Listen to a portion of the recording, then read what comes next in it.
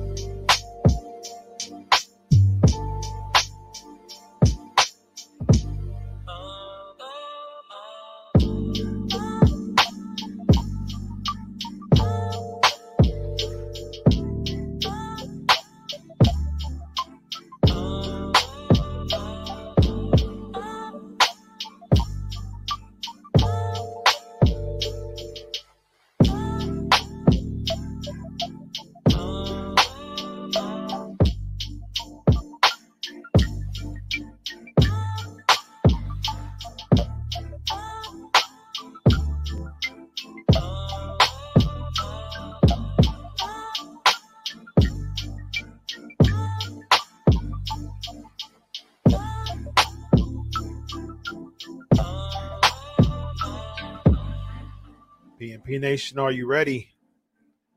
Wrench Mob, are you ready? All right, ladies and gentlemen, you know how we do it in here. Without further ado, Pancakes and Powerslams, episode 429. Let's go!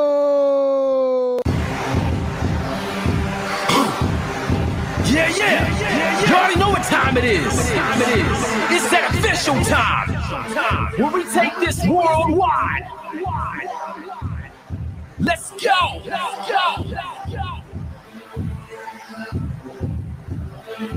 Listen. So now it's time to turn it up. Surf the radio waves as we begin to burn it up. We all up in your area like landscape, definitely bringing you the Pancakes. It's a mandate that you tune in. It's time to move out so we can move in and recognize that this is no illusion. I'm here to clear the air so that there is no confusion. It all started off in the book of Genesis when Jacob was wrestling with who he thought was his nemesis. And when the man saw he couldn't overpower him, he touched his hip but he really couldn't devour him. And from that point, then we hear a name change, rearrange the game. So now we gotta change change lanes. So I'm here to let you know it's time to listen to the Pancake and Power Slam show. Let's go. Turn it up, turn it up. It's the Pancake and Power Slam. Turn it up, turn it up. It's the Pancake and Power Slam. Turn it up, turn it up. It's the Pancake and Power Slam show. Turn it up, turn it up. It's the Pancake and Power Slam. Turn it up, turn it up. It's the Pancake and Power Slam. Turn it up, turn it up. It's the Pancake and Power Slam show. Turn it up.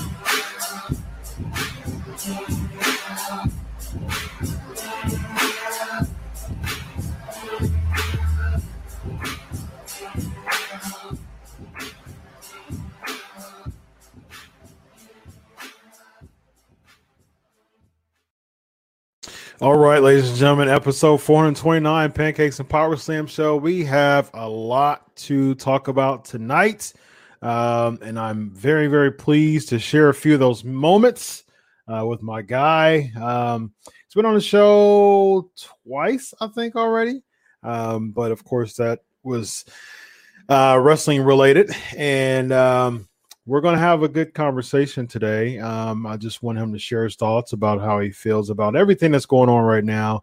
There is quite a bit that's going on, and I want to bring him on to have his kind of say, you know, I get a lot of people that listens to the show a week, typically between 4,000 and 6,000 listeners a week. So I have a pretty large platform for him to do this. Of course, Ring of Honor is a huge platform. It's global. It's all over the world. But I do want him to use my small platform just to discuss this matter. We discussed it a little bit on social media, but I definitely appreciate his input, and I appreciate just his contribution to sharing it with me and discussing the matter with me.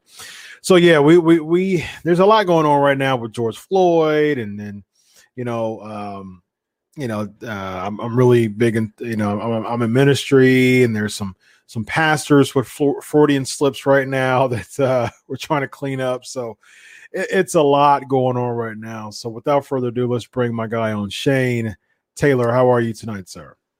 I'm good, brother. Thank you, man, for having me on. Awesome, man. Awesome. So yeah, for those who, like I said, I shared before, you've been on the show a couple times. We've talked wrestling. We've met. I'm from Columbus, Ohio, and met you in Express Live. You and my good buddy Ronnie, and so yeah, man. We interacted. We're Facebook friends, and so we interacted a bit just about the George Floyd situation regarding the rioting, the looting, and I just really kind of want to open up the platform just to get your thoughts on just everything that's going on and how you feel about it. I do want to use this platform as a space just for people like you who are big names or who are notable names within the pro wrestling community, and as a black male. I definitely want to open this space up for you to just share your thoughts, man. So go for it. Appreciate that. And obviously the things that are going on in the world today are so much bigger than wrestling. And it's crazy because where even to begin with all this, obviously the spark to this fire was the George Floyd situation in Minneapolis, but we all know that this has been going on for decades, for generations. This was kind of just one of those things that was the last straw, is what it seemed like. And I didn't want to watch the video for the longest time because I feel like as Black people, it's not good for us to continue seeing ourselves killed over and over again and replaying that trauma damn near every day. Like, that does something to you.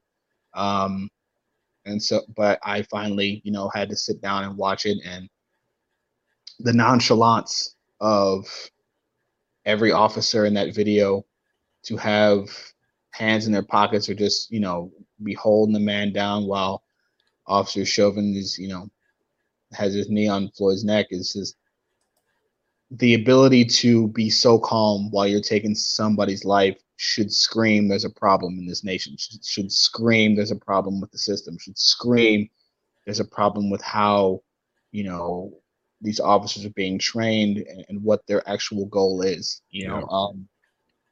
and the simple fact that you can see so many people, while there are so many people who are finally starting to see, thanks to social media, they get to see glimpses of what it's like for us every day here. But you're also seeing just how many people are willing to fight to keep a status quo, how many people are willing to fight and try to counterpoint and try to dismiss every real grievance that we have. And it's crazy, man, because you would think something so simple as equality should be something that everybody could agree on. But this is the world we're in, and now you've obviously have had protests for a few weeks now. You've got the police there,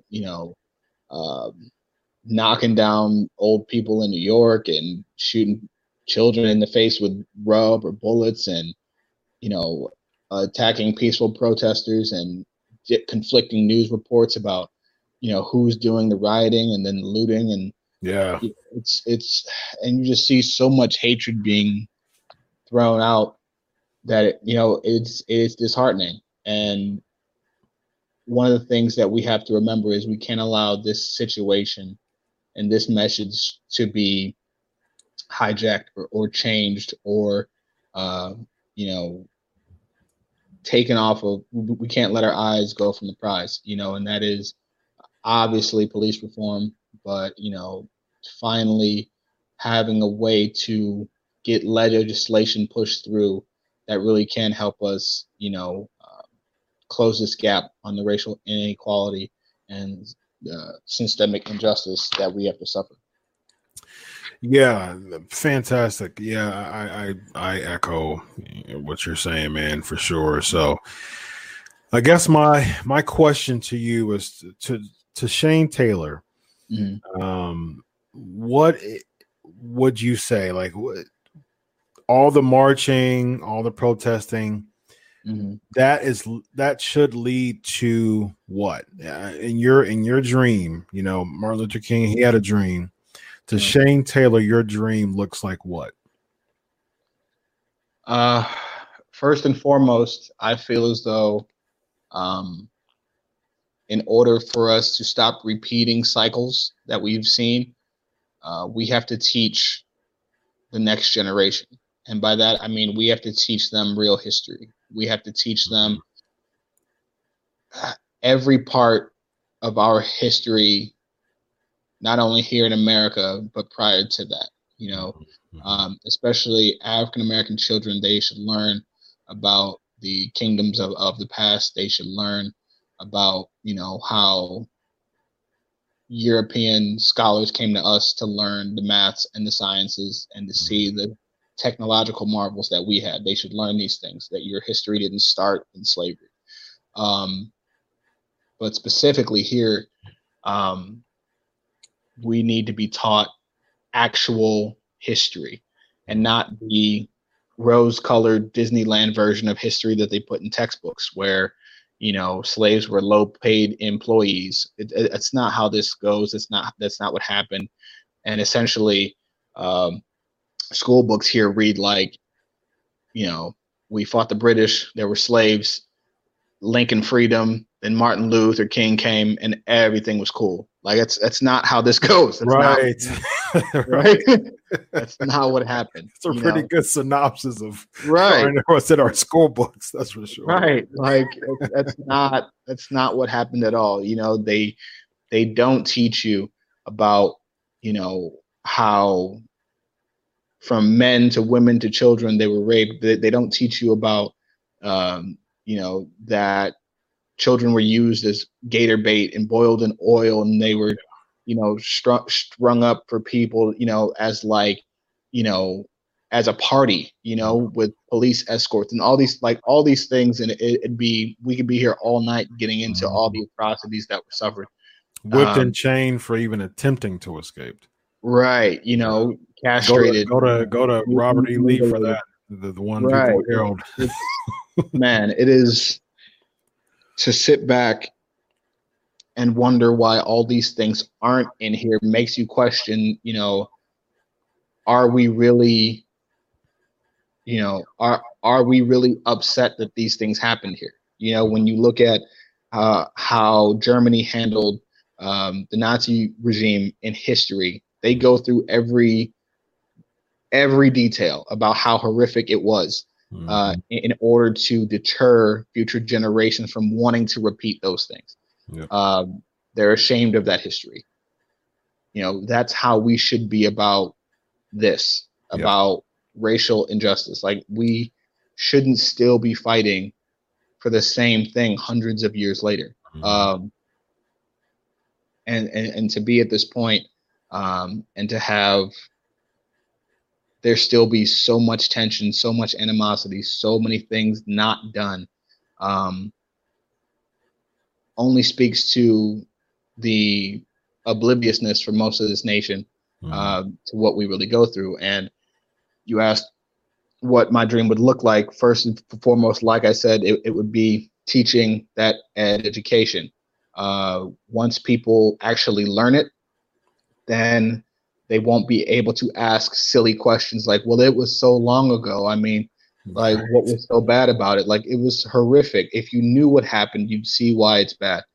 And when you talk about timelines, people would know about Reconstruction. They would know about the Tulsa massacres. They would know about Rosewood. They would know about real quick. The Tulsa massacres coming from Black Wall Street in 1921. And I think that is something that needs to be exposed in history. I mean, Black Wall Street is a historical movement, you know, that lasted, and I think it is very, very important that Black Wall Street, in the aftermath of Black Wall Street, and why Black Wall Street literally went up in flames. I think that should be in every history book, because that was such a monumental part of Black history, of not even Black history, but history itself. Right. And stuff like that should be in books. 100%. And, you know, there's a reason that it's not, because we, as America, love to present ourselves as, you know, for those who are fans of Star Wars, they love to present themselves as the rebellion. You know, this group that, you know, has just overcome all these odds, and you know, it's just been fighting for everybody to be, you know, on one playing field and be together, when in reality we're not the rebellion, we're the empire. You know what I mean? That's simply what this is. That's the truth of it. And you can say that and know that and not hate the country. That it's just, you know what I mean? Like, it's just, these are just facts. Yeah. And you know, they put Tulsa and Black Wall Street into, I want to say, an HBO series, Watchmen, and people thought they made it up. Wow. You know what I mean? People thought they were calling in and complaining. They were like, how could you put this in here? They're like, that happened. Wow. That's a fact. These things happen. And the reason why you're getting so many people that don't know these things is because they were never taught it. Exactly. Hell, I didn't learn about that until my mid-20s. You know what I mean? This is well past school, well past college. No one, this was never brought up. Yep. You know, and from Reconstruction to convict leasing to vagrancy laws, black codes, pig laws, all these things that, you know, have all these things that make up all these variables into the equation of where we are today. You know, people like to sit here and throw out statistics like the ghetto just became the ghetto yesterday. You know what I mean? It's not what happened. Yeah. You know, this is planning. This is policy. This is hundreds of years of purposely doing something, purposely keeping people down, purposely taking away resources, purposely pumping in drugs and guns, purposely, you know, demeaning and beating and killing a culture and a people for the desired result. And the aftermath of that is what you get today. Yeah. And of course, you're going to have people, well, if you just work hard and do all that, yeah. Like, there's still a lot of personal accountability that people have, but we'd be remiss to try to fix the behavior without first fixing the environment. Yeah, and I agree with that. I think the environment has such a huge part to play. I just finished my dissertation today. I just found out that my last chapter is approved, and congratulations. Thanks, man. I got my oral presentation, and I'll be a doctor, man. So you got it, man. Thank you. In my forensic psychology field, I'm studying and have studied in depth as far as forensic psychology when it comes to cultural, socioeconomic, socioethnic relations, and just the just neighborhood statistics, just redlining, back in 1988, and all the implicit biases that come from redlining, and the importance of neighborhood policing. But it's crazy because in neighborhood policing, or community policing, it has statistically done so much reduction in crime in high crime places like Camden, New Jersey, and Camden is actually one of the biggest high crime places. But it's crazy. But the crazy thing is, as far as funding is concerned, a lot of the funding is being removed for one of the things that's actually helping. You know what I mean? And it's just for me, it's like, from a psychological standpoint, it's like a community is going to, and you and I, we dialogued on Facebook about this. I heard what you said, and I understood your lament. I don't agree with looting and rioting. I think it's counterproductive. But at the same time, I do understand the hurt. And typically when people are hurt, they either retreat or they lash out. And so, so at this point, it's like, I get it. It makes me upset. It grieves me because I want progress. I want forward movement. But at the same time, I do understand that there is a hurt, and there's been a hurt. And the more people don't recognize the hurt, and there's been a lot of progress and a lot of good things that has happened within the past few weeks. I've had a lot of conversations. I've had white friends from my church. I go to a church that's majority white, and a lot of white friends from my church have reached out to me personally. I've had dinner with them, and they've asked me questions. And I'm like, I think the biggest thing, and they said, what can I do to help? And I said, one of the biggest things that you can do is to inform other people of the implicit biases that still occur in this nation.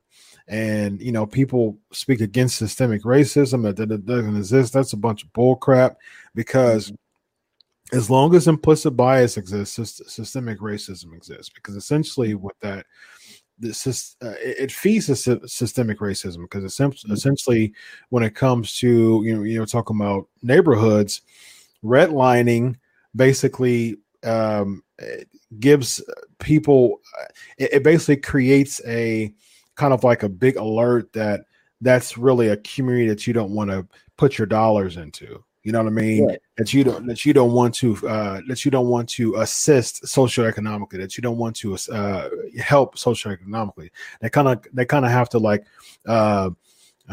kind of like take up the scraps and just kind of do it themselves and see how it goes. You know what I mean? That's how redlining was. I mean, it still is. And I think those implicit biases and the perception of people in redlining areas is very low, and that's unfair for them, and it kind of trickles down generationally, and with the redlining, that's how loans were given. And that was a big purpose of loans being distributed, loans being approved, loans were less statistically loans are less likely to be approved in the redlining area. You know what I mean? So all those implicit biases, if you even go with college funding, statistically people are with a an affluent pedigree or more likely to get loans for college than someone who comes from a kind of lower socioeconomic. They do credit checks for jobs. Why do you do that? You know what I mean? what's the point? You know what I mean? And of course, like you said, that the responsibility individually is important. I'm a big advocate of that. I'm a big advocate of individual responsibility, but at the same time, I think it's ridiculous to dismiss just the issue with systemic and individual racism. Instead, I always say this: if you're ignorant, it's okay, but don't make bold claims or bold assertions based on ignorance. Just say you don't know. You know what I mean? And just right, and that's a pride thing. You know what I mean? It really is. I tell people, look, I am okay with you being ignorant. Like you said, that's just not knowing. The problem that I have is when you're willfully ignorant. Exactly. When you have the information presented to you, when you are told these things and you are given facts and you are given figures, and you then just choose because of cognitive dissonance or whatever you want to call it, that you're just choosing to look past the truth, then we have a problem. Yep. You know what I mean? And, to your point, and for those, who are listening, who don't quite know, how redlining comes into play or what it is outside of the examples that my man just gave, essentially it's all based on property value. And they get to decide based on that property value how they divvy up funding for schools and things of that nature. So if you live in a better area, your school will get more funding. As opposed to living in a worse area, you get less, which you think would be the opposite. Right. Exactly. They would put the money where it's needed. Right. But that's just not how this thing goes, because it's a big money grab for all the people involved. Yeah. And with that feeds into lower education, lower opportunities, teachers stressed to the max. Then you've got, obviously the school to prison pipeline, where you can have two different kids commit the same act in school. Minority kids, Black kids especially, more likely to be expelled. I think 2.5 to 3 times more likely to be expelled or suspended for the same thing. That limits your options when you're going into school. Yep. And then that leads to other things, whether if you're out of school, you've got very few options left. You're going to do what people are doing around you. You're going to do what people, are showing you that is out there. Especially if you feel accepted, you know what I mean? Because, exactly. And that gives rise to so many more problems, If someone's 17 years old and got expelled from school, and there's a group of drug dealers that puts them in the fold and say you can do this, and that, there's an extreme likelihood, because we are communal beings. You know what I mean? We're just community beings. There's all types of communities. There's the police community. There's the Black community, white community. We're just communal beings. Right. And someone would feel accepted because, he feels ostracized, and he comes here, he was offered, and there's a likelihood that person will feel accepted. So that increases crime rate as far, what I mean? So, and it's a tree. You can just peel layer after layer after layer, and a lot of the root of it comes from redlining. You know what I mean? And just the hurdles that communities have to deal with because of being victims of redlining, and just overall perception. I mean, again, it goes back to implicit biases. There's statistics that in Georgia that show, as far as people are more likely to receive funding for college. I mean, there's statistics of people who are more likely to receive a job offer because of their name sounding white. You know what I mean? And I think there's so many things, and these things need to be informed, and then people need to know about these things for one. For two, they can't turn a blind eye on them, and they should be embracing the knowledge to understand and share it with their peers. You know what I mean? Yeah. Because a lot of times, an older white guy, you know what I mean, they're like, okay, well, you're just hurt and blah, blah, blah. But if someone is willing to listen and they have a peer of their same color, the same community, saying, yeah, you probably didn't need to listen to that, because, you know, I had a good conversation with him over dinner, and I learned a whole lot of stuff because I was willing to listen. And let me inform this to you now, so you can just kind of open your mind to it as well. So I think for me, that's where the growth comes in, as far as the education of it and just the willingness to be educated. Oh, of course. And you know, it all breaks down to education and economics. You know what I mean? When you get high crime, you know, and I have, and you'll get those people, well, how come 13% of the population commits 50% of the murders? Like, first off, like, and this is why I hate stats in a vacuum. Mm-hmm. I hate stats with no context, because you're just throwing out numbers to make yourself seem right, when you're not accounting for the fact that most of that percentage is gang violence. First off, that's not just your average person. Secondly, you know, you're not taking into account the fact that all of those go by conviction rate. Mm-hmm. And it's much easier to convict poor people than it is middle class or upper class people.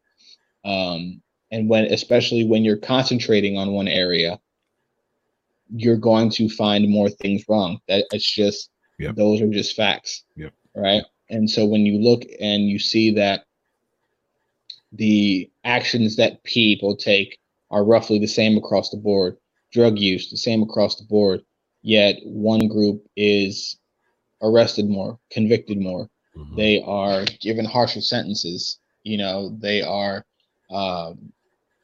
you know, have then a higher rate of recidivism to go back to prison because of the same things that we just talked about. My dissertation on cycle. You know, like one mistake can essentially end your life, and we have to be damn near perfect, you know what I mean? Damn near perfect human beings in order for society to look at us and go, okay, their death was wrong.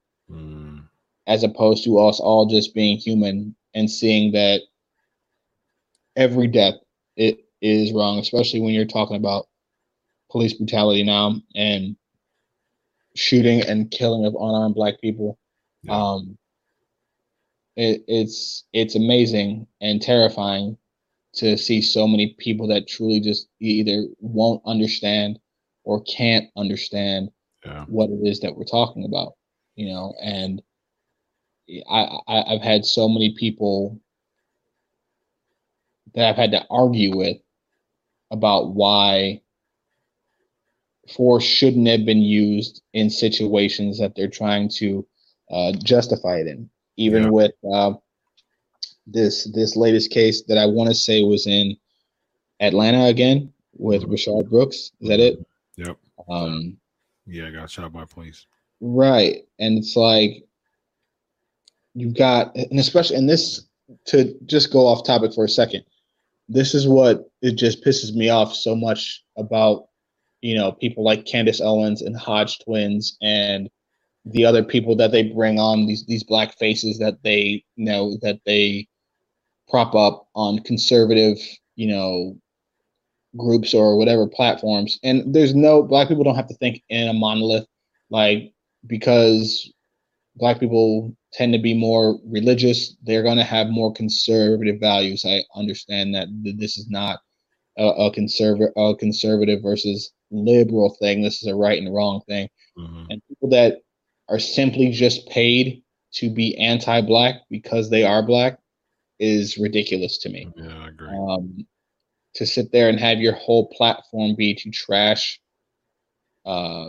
the struggle of your people, to make your entire platform and to make your income by bashing the culture and supporting white supremacy and being the token black face for it is, to me, one of the worst things that you can do. That's one of the worst ways that you can make a living.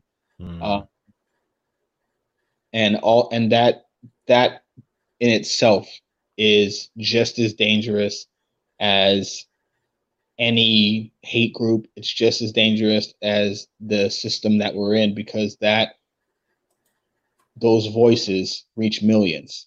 Yeah, it does. Yeah. And ruin any chance of reaching those people. And you're simply just allowing another generation, another group to continue to be ignorant and continue to justify the atrocities that we see. Mm-hmm. Yeah. And the irony of all that being, those same people will gladly remind you of who you are the second you step outside of telling them what they want to hear. Yeah. You know what I mean? Wow, man. And it's just insane to me that, you know, you have people willing to do that and just completely sell out your own like that. Yeah. When you have the ability to be a voice of change and bring about the necessary things that we're talking about as a community. Mm-hmm. But that aside, yeah, man, it's crazy. And then you've got different cases now where, I'll have to pull up the link, but there was a white guy tased both officers, and they somehow arrested him and brought him in alive. You know, and these are the things that cause all this anger, because it's like, if you inherently see us as being less than human, if you inherently see us as our lives having less worth, this is why you gun us down in the street, but yet find the ability and the skill set to bring in other people alive. Yeah. You know, and that's part of the issue, is not seeing the humanity, not seeing, you know, that our lives should be valued just as much as everybody else's. You know, we touched on education, but with the police reform, you know, and it's frustrating because the Supreme Court just ruled to not review qualified immunity, which is essentially the get out of jail free card for police. So that one hurts, because that was something that could have really started something to make people be accountable for their actions. Yeah. And for those that don't know what that is, look it up, but I'll give you a quick Cliff Notes thing. Basically, what that means is, since there are no clear-cut laws or policies or God-given rights as to be like, well, like we'll take the Botham Jean case, for example. They could say, well, he didn't have a right to not be killed in his home, so technically, you know, the officer didn't do anything wrong. They were just following orders. This, that, and the third. Now we know the lady who killed him did get 10 years and she got sentenced, but we all know, again, that's an anomaly. That's rare. But that's what qualified immunity does. That's how so many of these cases get tossed out. That's how so many of these lawsuits get tossed out. Yep. Because of that rule. And to see them not even want to consider reviewing it in the times that we're in, speaks volumes. But getting that changed would be a big step towards reform. And you see a lot of places around the country now taking small steps, incentivizing officers to, if they see something or hear something, to intervene, to, you know, try and stop the officer that's abusing their power. Dallas just implemented a policy where officers are no longer allowed to draw their weapons against unarmed people, and weapons meaning guns, not like less lethal, not, you know, tasers and things of that sort. But specifically, they're firearms. and that includes, knives and all of that stuff too. But it's just it's great to see some of these small changes being made. Yep. But I just really feel like there needs to be, a national and a federal program put in place that everybody would have to adhere to, because that's the only way that we're really going to see sweeping change. Yep, I agree, man. And I think just from a psychological standpoint, I think, as soon to be doctor in psychology, I think it, starts in the mind. And so I'm pushing, when I get in the field, I'm gonna be pushing for assessments, for quality checks. And, if you are coming into, if you're a prospect coming into, you're going to be heavily assessed. Now, the assessments are typically, there is assessments starting to happen for prospects, but not so much people who are seasoned. And so I'm all for season quality checks. Listen, if you don't, I'm going to assess you as a forensic psychologist. And if you do not pass my assessment, you're going to have to get off those streets for 30 days, 60 days, 90 days. Because look, if you are numb to being a first responder, and that's what a police is, first of all, they're a first responder. I had a conversation with somebody. I said, you know what, if someone gets, if there's a shootout and there's a person who's shooting at a cop and the cop end up shooting the person in the chest, and they are no longer a threat, are they going to leave them for dead? Or they're going to take them to jail first, or they're going to take them to the hospital first? They're going to take them to the hospital first because their first job is being a first responder. And so that's what they should do. And a lot of police officers have become numb. And I have really good friends. My best friend growing up is currently a sergeant here in my city. So I have much respect for police officers. I think the thing is, a lot of the problem is that those who are seasoned and those who are numb, who are those who came in who wasn't mentally ready or capable to deal with racial relations, who was raised up a certain way and don't even know how to communicate with Black people, and they become intimidated by them. Those are all important factors that we should consider when it comes to bringing people on those streets.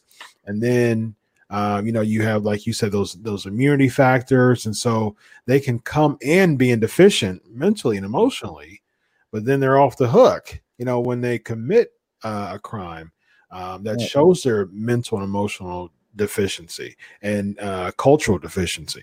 And so those things should all be incorporated into making sure that everybody who are out on those streets are mentally, physically, and emotionally stable and capable to deal with situations and to deal with different races and not have a bunch of biases and presuppositions. Because, if I was grown up in if I was grown up in a white neighborhood, if I was a white male, grown up in a white neighborhood, had no idea about, cultural relations and how to communicate with Black people, or if I was told by other people that they're the scum of the earth, this is, a Black guy robbed me, all those things are feeding into your personal presuppositions. And so if you become part of police and law enforcement, if you become a police officer, you have those presuppositions in mind, and you still haven't had those cultural important discussions with the Black community to really understand and have your own type of kind of judgment or perception of the community. But you're filled with those presuppositions. You already think that they're the scum of the earth based on other people's situations or scenarios that they've told you. So you're more inclined to say, I'm going to treat this person like scum. I'm not going to respect the life of this person because of my presuppositions. And so you're more inclined to do what Derek Chauvin did. You know what I mean? Like just to not even think, the guy was asking for his mother. So he was, he got to the point that in a part of his video, he was crying like a baby. You know what I mean? And so he was asking for his mother. Because he knew he knew he was about to die. Yes.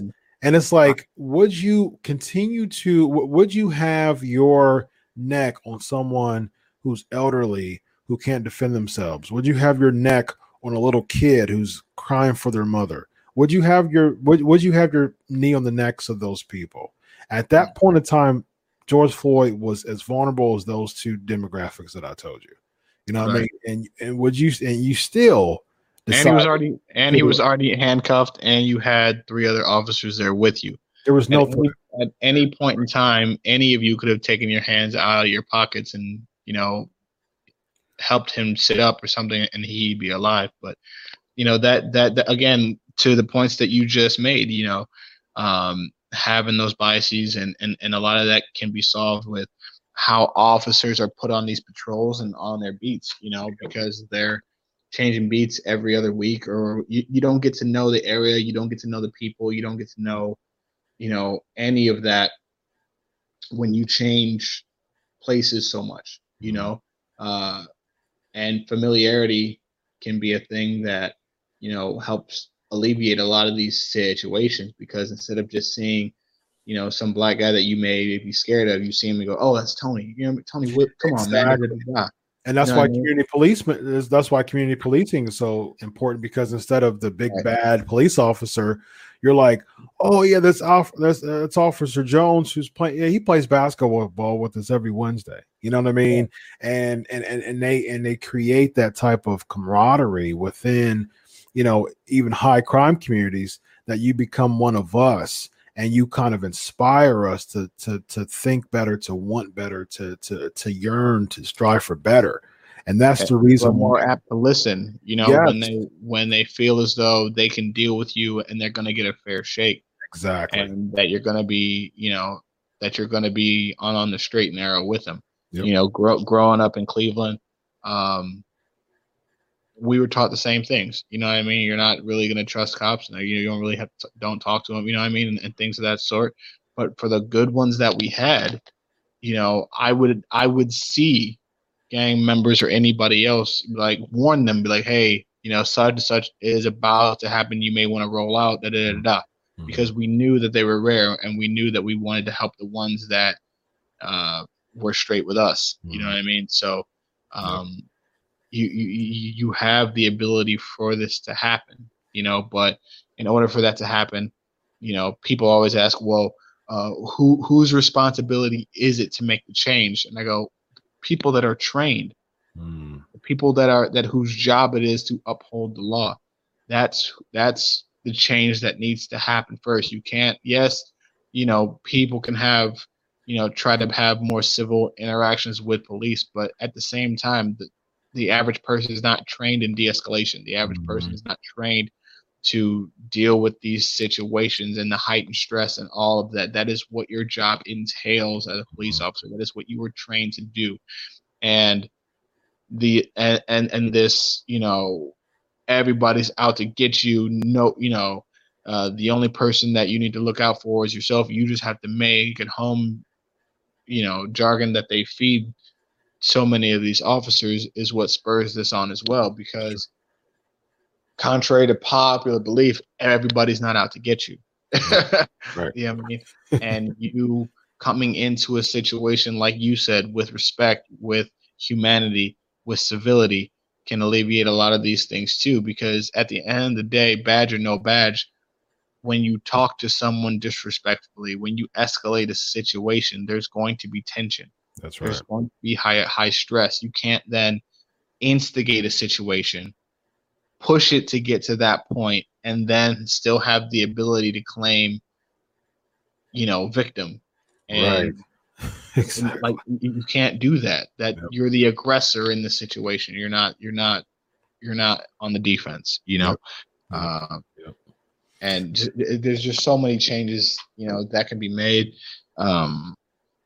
But just a few of those to get started, man. And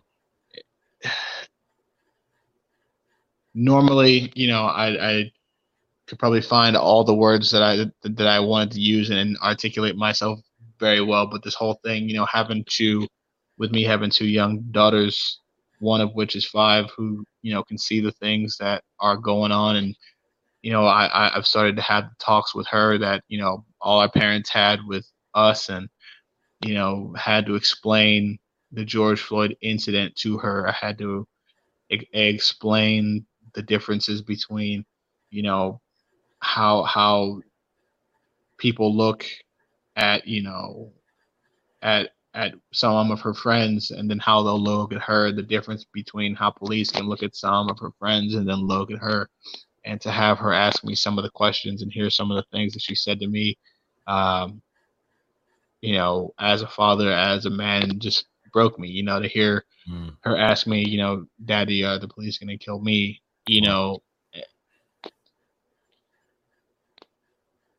And the best thing that I could say is not while I'm around, you know what I mean? And wow, to just feel, to just know that one day I'm not going to be able to look out for her. You know what I mean? She's going to be out in the world one day by herself. I'm going to prepare her for that the best I can. Yeah. But yep. That's the world that I'm sending her out into. Right. It's no different than the world that our parents sent us into, or their parents sent them into. And, it's got to change at some point, man. It's got to. Yeah. Good stuff, man. Really, really good stuff. Few questions. If you can just answer, within just a few thoughts on it, just a few quick thoughts on it. Robbie's asking if you could address the youth today about what happened. What would you say to them? What would you say to give them something to prepare for the future? Good question. If you could address the youth today about what happened, in which instance is this, the George Floyd or? You can use George Floyd. Yeah, George Floyd. Oh man, I'd say the best way that you can prepare is to know the laws of our nation, to know in what city you live in, what the penal codes are, what you can and can't do, what they can and can't do. Knowledge is power. Learn the laws, learn the statutes, learn the penal codes, learn all of those things. Learn when to ask for a supervisor and things of that sort if you feel things are going to go left. And do your very best to just make sure that you make it home, that you make it home alive. One of the things that I was taught is you can beat the case, but you can't beat the ride. You know what I mean? So if it's a situation in which they are gung ho about taking you, then you go and you deal with it, through the courts. But prepare yourself, prepare yourself with knowledge, prepare yourself, with every possible scenario that you can think of, and, be calm and confident in that. Mm-hmm. Good stuff. Shane is asking, from Shane to Shane, what did you look up to and how did you find your passion for wrestling?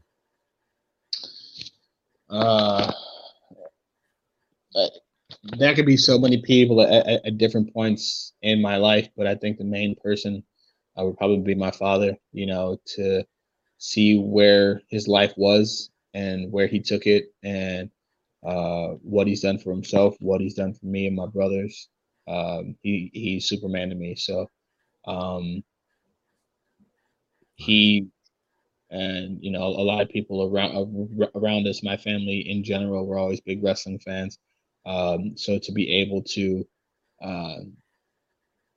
lose ourselves in that world for just a few hours a week, with all the BS going on around us and the drugs and the gangs and people dying, like to be able to lose ourselves in that, that's what made me fall in love with wrestling, because I wanted to bring that to another generation. I wanted kids sitting at home in cities like Cleveland and all around the world that were like where I grew up, to be able to see me on TV, showing them a positive image of what a black man is and what we stand for.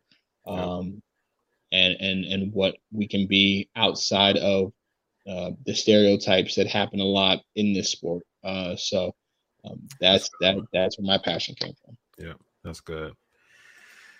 Elvis is asking, what do you think when President Trump wanted to hold a rally on June 19th in Tulsa, but was forced to change it to June 20th? Stupid.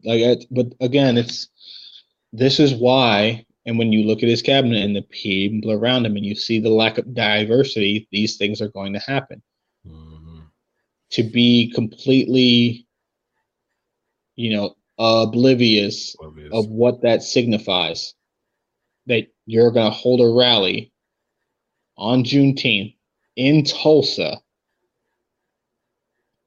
You can't be more tone deaf than that. You can't, especially in today's climate, and I'm not buying, we saw that it was conflicting, so we changed it out the goodness of our hearts. No, that's a calculated move to go, hey, that's going to cost you votes. If you do that, you may not want to do that.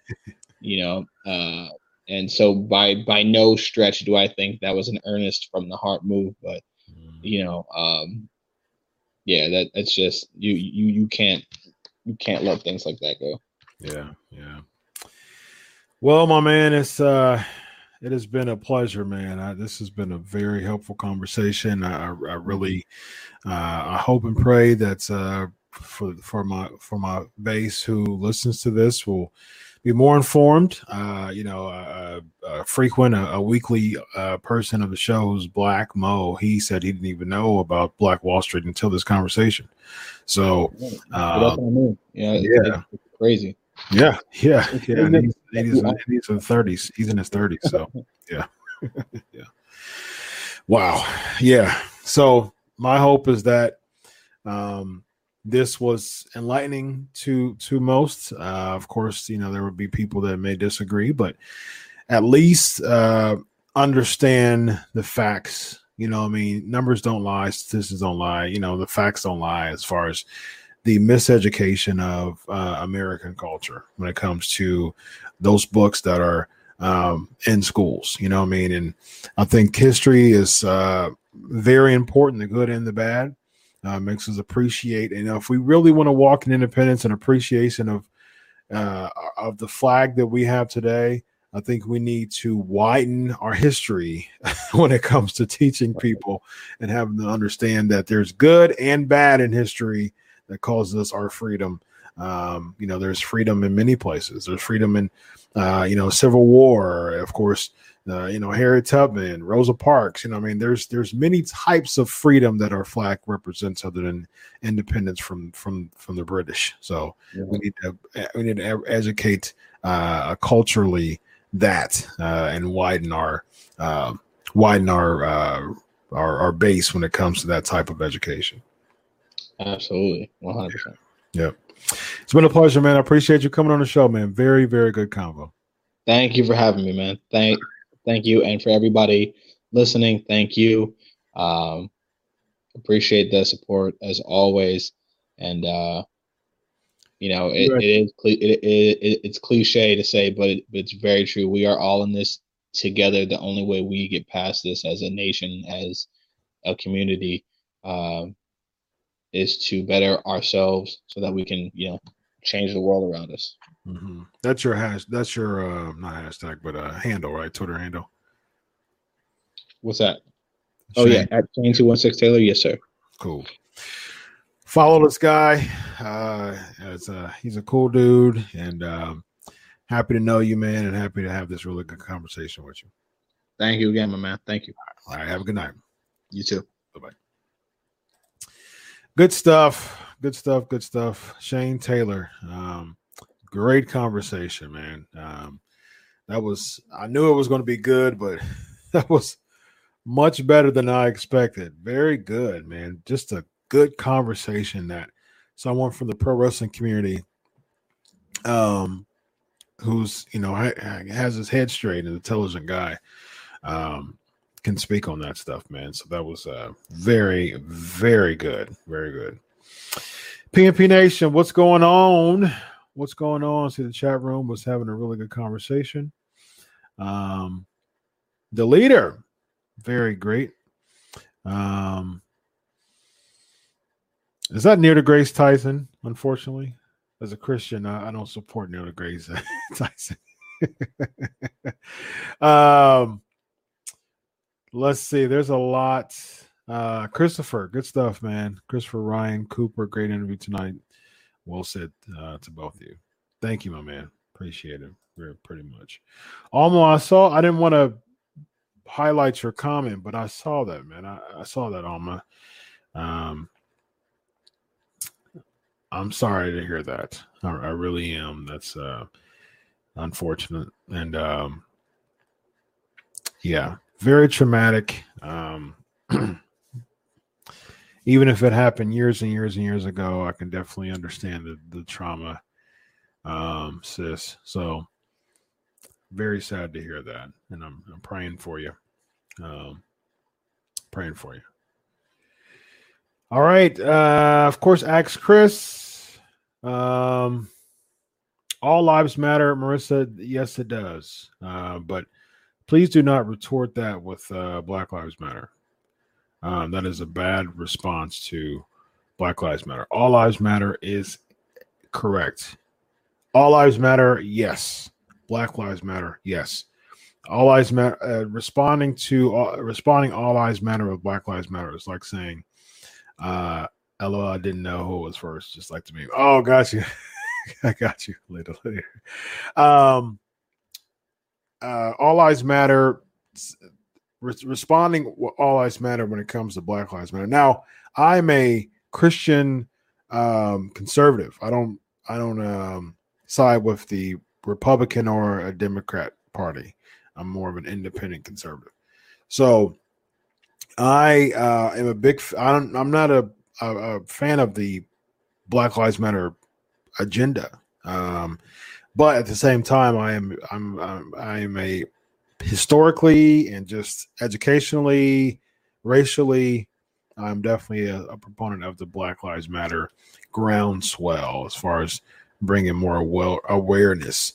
Saying all lives matter to someone who says Black Lives Matter is like saying someone who really has a hurt who's saying breast cancer awareness matters, and someone with a picket sign that says, well, all cancer awareness matters, and that would be silly because we know that. We know all cancer awareness matters, but someone's really being hurt with breast cancer, and they want to create a better breast cancer awareness.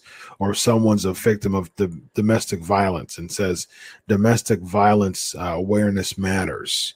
And someone, next to him has a sign that says, well, all violence matters. That would be minimizing. That would be insensitive.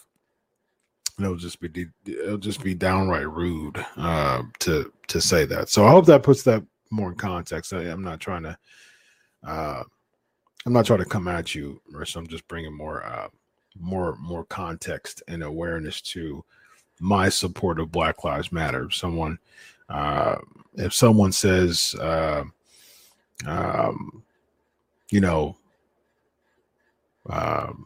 rape matters, rape awareness matters, and someone's next to them saying, well, all sexual abuse matters. Like, well, we know that, but I'm hurting. I'm traumatized based on my experience, and I want to create awareness to that.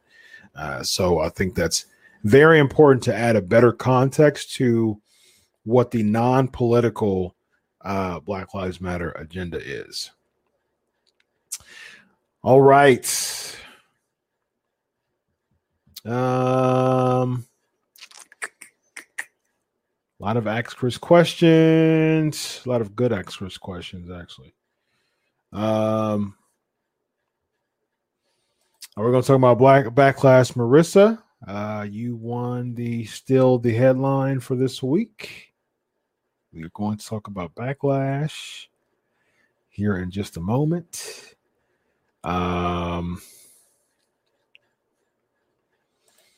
pleasure, Robbie. The comments like this right here. This is progress right here. This right here This makes me really, really happy. That makes me really, really happy to provide a podcast to not only talk about wrestling but talk about wrestling in conjunction to racial relations. And comments like this right here takes the cake, man. So big ups to you, Robbie. That makes me very, very happy. So shout out to big claps to you. Great stuff. All right.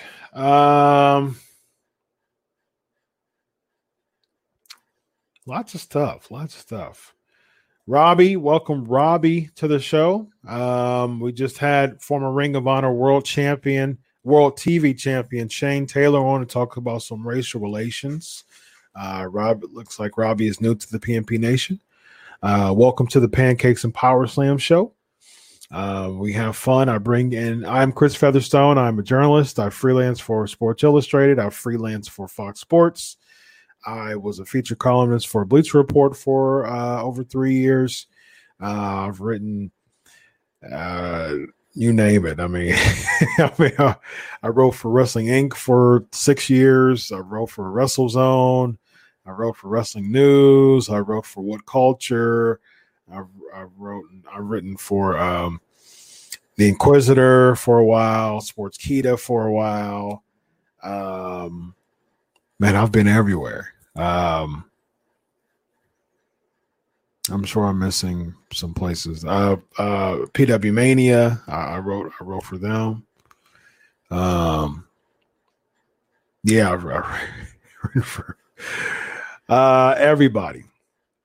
So, and every single person, I have a pro wrestler interview here every week, Robbie. So come join us. For the past 4 years straight. This show is 429 episodes so it's been 4 years and almost 5 months. No, 4 years and almost 3 months. I'm sorry, 8 years and almost 3 months. So the show has been straight from first every single week for straight since April 3rd. 2012 was the very first show, and every single week straight, 429 weeks straight, we have had a show, the Pancakes and Powerslam show. And for the when I first started, I would have an interview. It would just be, we would talk about wrestling, Raw and SmackDown, and just some goings on, some headlines. And then I started bringing interviews around episode 50, and I would have an interview once a month, and then I started to do it twice a month. And then for the past 4 years straight, I've had a wrestling interview, WWE, NXT, ROH, Impact, NWA. I've had an interview every single week for the past 4 years straight. So this week was Shane Taylor.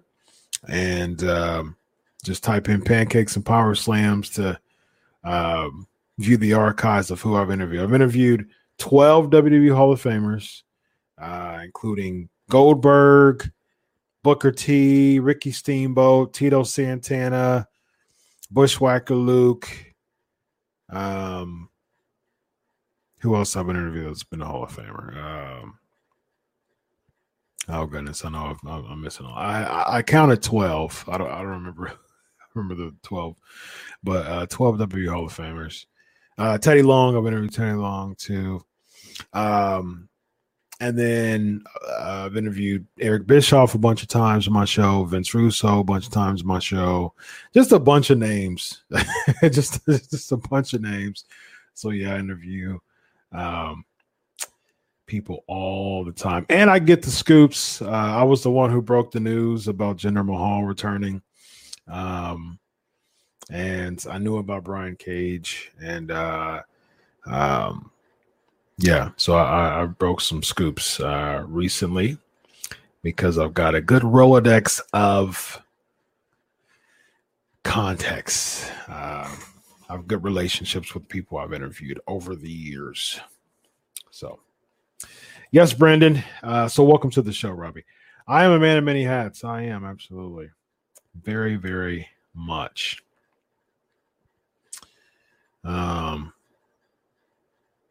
Cole, good to have you back, man. Living in the South is like talking to a brick wall about race, even for a white man. It's just terrible down here. Sad. Very sad. Very, very sad. That is unfortunate. Cole says hi. Great to have you, man. It's been a while.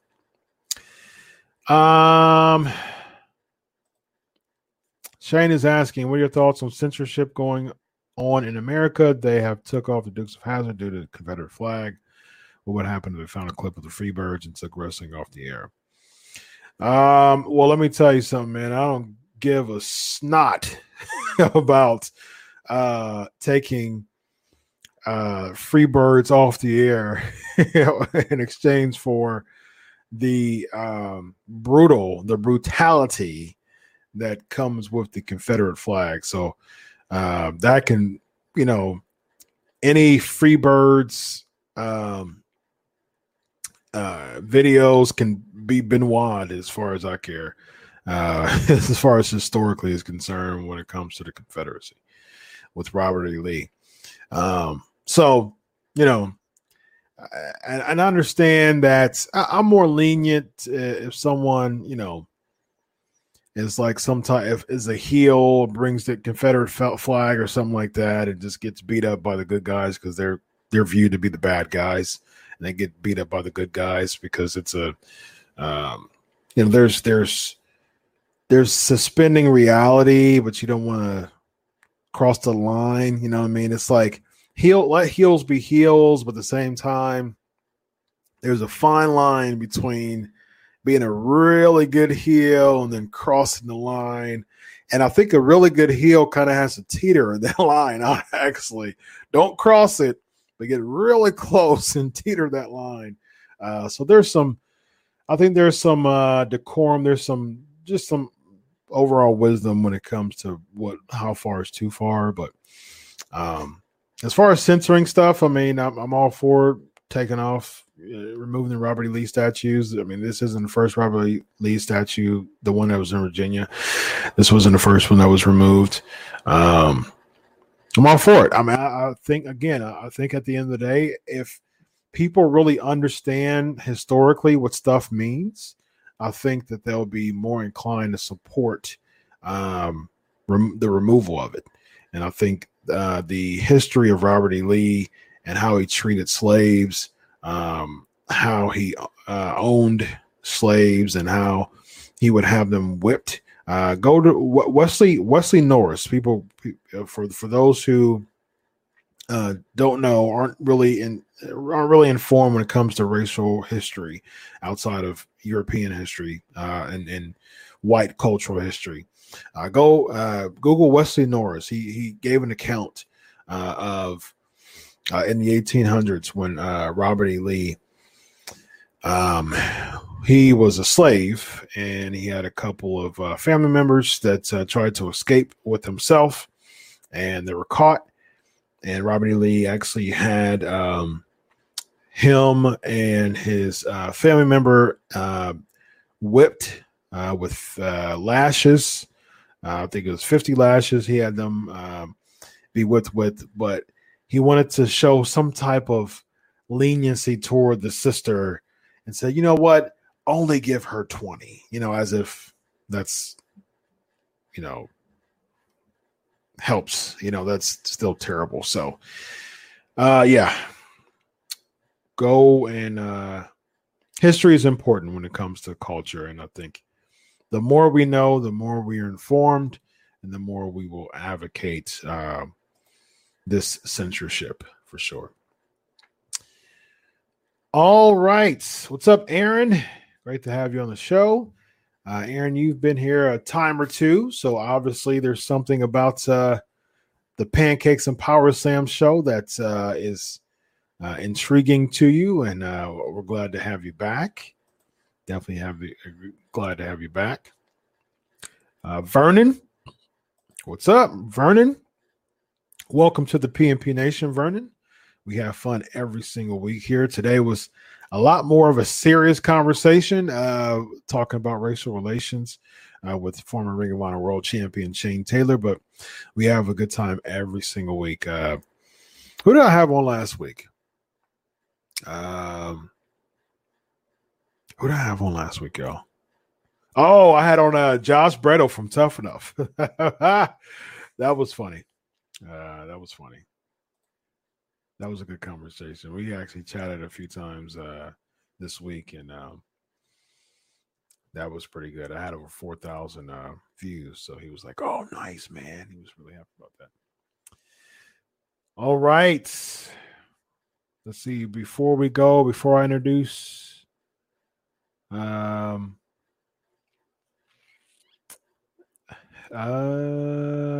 see. Of course, we're going to talk about Raw and SmackDown. We got some few headlines. There was a couple good Ask Chris questions. Mo, that's one.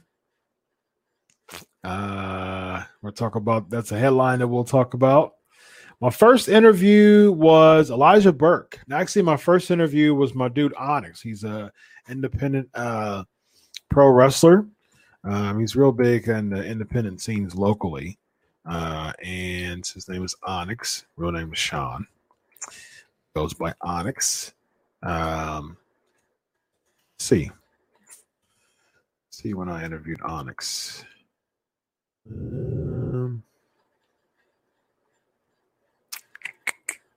I do not know.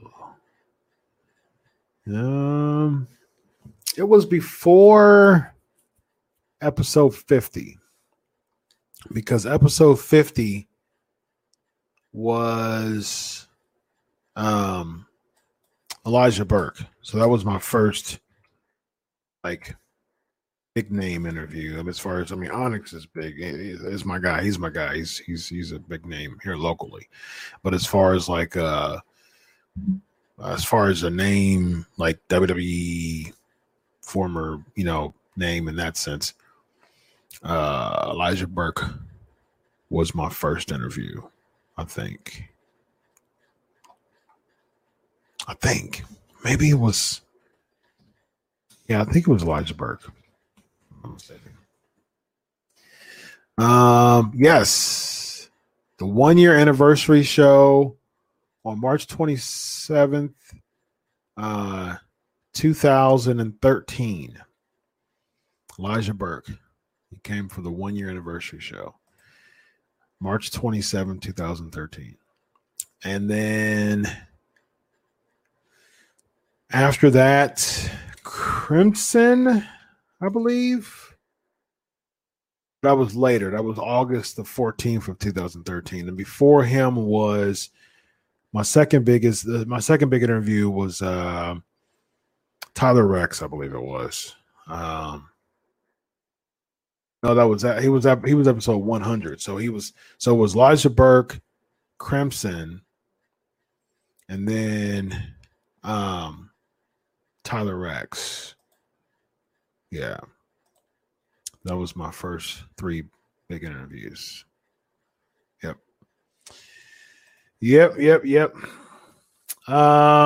Fans asked not to wear Max to the Raw event yesterday. Yeah, Kevin Dunn. That was a Kevin Dunn thing. Very interesting. Yeah, we'll talk about the COVID.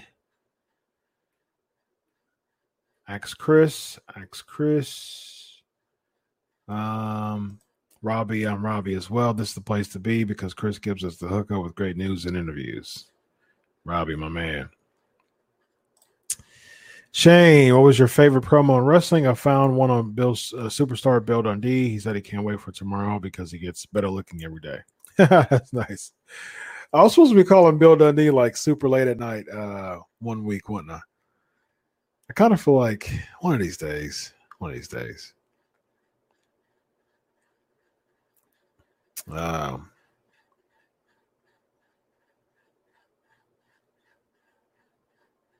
Shane just texted me. Responding to his text. Yeah, so Bill Dundee. I wonder if he's still up, man. I'm gonna call him one day late at night. Just do a real random call. Bill Dundee is one of those people who always answer my call. He always answers my call, man. He's one of those guys who always answer the phone when I call him. Hey, Chris, how's it going, man? How you doing, mate? That's every single time I call Bill Dundee. Hey, Chris, how's it going? How you doing, mate? I'm doing okay, man. It's I got it ready for my next match going on here. I'm talking about August. Probably I'll be able to go back into the ring, mate. That's all he talks when I'm on the phone with him. There's a few people who always answer my call, and Bill Dundee's one of them. Brian Cage is typically he usually answers or calls back. Marty Elias he either sends me random texts all the time, asks me how I'm doing, or if he doesn't answer, he'll text me back or call me back. I'm trying to figure out who else is really like on it when it comes to like getting back with me. Bobby Fulton's another one who's like on it with getting back with me. JTG's another person who's really on it with getting back with me. So good stuff. All right. So without further ado, let me bring in the co-host for the most. My guy, Evan Tech Proud. How are you tonight, sir? What's going on? Did I just hear somebody talk about numbers? Numbers don't lie. But for TMI, I'm here. Talk about numbers. It is yes. What is it? 7 years and 11 months. For me, about to be 8 years for me. Being a professional broadcaster. Nice, so congratulations. Yeah, July the 3rd. Congratulations. The annual. Oh no. It's the day after my birthday. My day. Good numbers. Good stuff. Got great numbers. You defeated my streak. I had a 3.5 year streak of actually back in the day I did 2 shows a week. I had 2 guests a week and had at least 1 guest per show. Mm-hmm. So my episode title, don't even ask. I'm at least 580 episodes. Nice. 2 days a week. Yeah. The other stuff, the other networks. That between us, Featherstone, man, we got literally almost close to 1,000 episodes of content. Yeah. Hall of Fame people we interviewed. Yep. The late great Mean Gene Oakland, Goldberg, Jeff Jarrett. Yeah. Oh yeah, I'm glad you said. Yeah, we both got Jeff Jarrett, both Bischoff, both Russo. Yep. I didn't interview him on my show, but we had a lengthy talk. Cornette. This is the thing, guys. We done interviewed so many people: WWE, TNA, Impact, whatever you want to call them, New Japan, Ring of Honor, ROH, independent shows. My man Shane Strickland, Shane Swerve on NXT. I've followed him for 10 years. Mm-hmm. Remember when he had a crew cut before the dreads? Remember when he was giving birth to his kids? So you and I know Flip Gordon interviewed him when he literally started. So you and I, brother. Yep. My first interview ever. First guy I ever interviewed was Kenny Bolin. Oh, okay. Kenny Bolin tried to do me dirty a little bit, man. Because really? Yeah, because I didn't want to interview him, but like he kind of did me dirty a little bit. Because I started go. I'm really good buddies with Rico Constantino, and he actually texted me last week, I think it was, and so there was a time where he was just really going through it, and